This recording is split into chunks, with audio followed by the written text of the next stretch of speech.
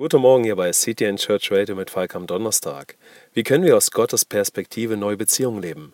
Unser Bibelvers für heute steht im Buch der Apostelgeschichte, Kapitel 10, Vers 44. Dort heißt es: Während Petrus noch diese Worte redete, fiel der Heilige Geist auf alle, die das Wort hörten.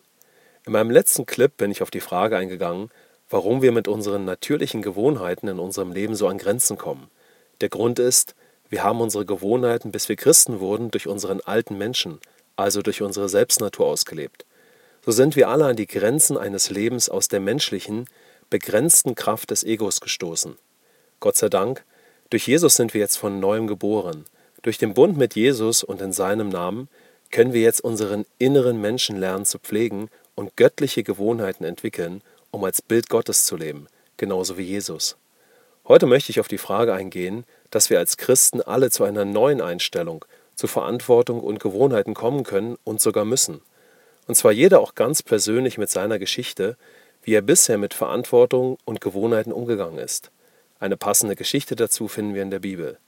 Stell dir dazu erstmal einen Navy SEALs vor. Das ist ein Elitesoldat der US-Armee. Durch viele Dokumentationen sind diese Elitesoldaten mittlerweile weltweit bekannt und gelten teilweise als Inbegriff disziplinierter Gewohnheiten. Aber selbst ein solch disziplinierter Elitesoldat kommt an gewaltige Grenzen, wenn es um ein geistliches Leben geht, wie es Jesus geführt hat. Und selbst ein Navy SEALs mit vielen antrainierten Gewohnheiten kann in einem Bereich seines Lebens, zum Beispiel in Beziehungen, an große Grenzen stoßen. In der Bibel im Buch der Apostelgeschichte Kapitel 10 wird uns auch von einem erfahrenen römischen Hauptmann berichtet, einem Centurion. Wir können ihn ein Stück weit mit einem solchen Elitesoldaten von heute vergleichen. Centurions mussten wie jeder Soldat diszipliniert und fit sein und zusätzlich hohe moralische Werte des römischen Reiches leben. Ein Centurion war deshalb sehr geschätzt und bekam 6-mal mehr Lohn als ein gewöhnlicher Soldat. Dieser römische Hauptmann hatte also gepflegte Gewohnheiten. Die Bibel berichtet, dass er darüber hinaus sogar ein sehr gottesfürchtiger Mann war und ein sehr intaktes religiöses Leben führte.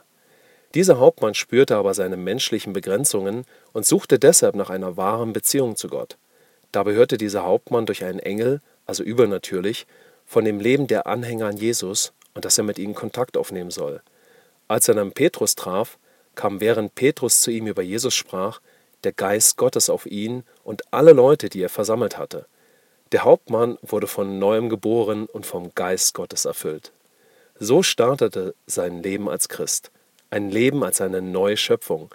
Aus einem disziplinierten römischen Hauptmann mit hohen moralischen Werten und Gewohnheiten, der trotzdem an seine natürlichen Grenzen gestoßen war, wurde ein neues geistliches Wesen. Ein Mensch mit einem offenen Himmel durch Jesus.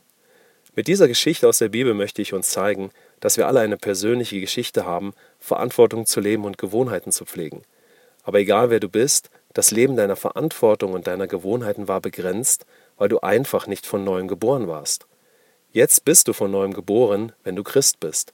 Jetzt bist du eine neue Schöpfung. Das Alte ist vorbei. Im 2. Korintherbrief, Kapitel 5, Vers 17 heißt es in der Bibel: Ist jemand in Christus, so ist er eine neue Schöpfung. Das Alte ist vergangen, siehe, es ist alles neu geworden.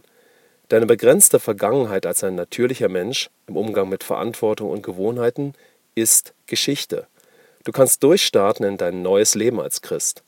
Du kannst zu einer komplett neuen Einstellung zur Verantwortung und Gewohnheiten finden, egal wie deine Vergangenheit bisher war. Du kannst zu einer geistlichen Einstellung finden, die Gott entspricht und seiner Natur, zu der Einstellung, die neugeborenen Söhnen und Töchtern Gottes entspricht.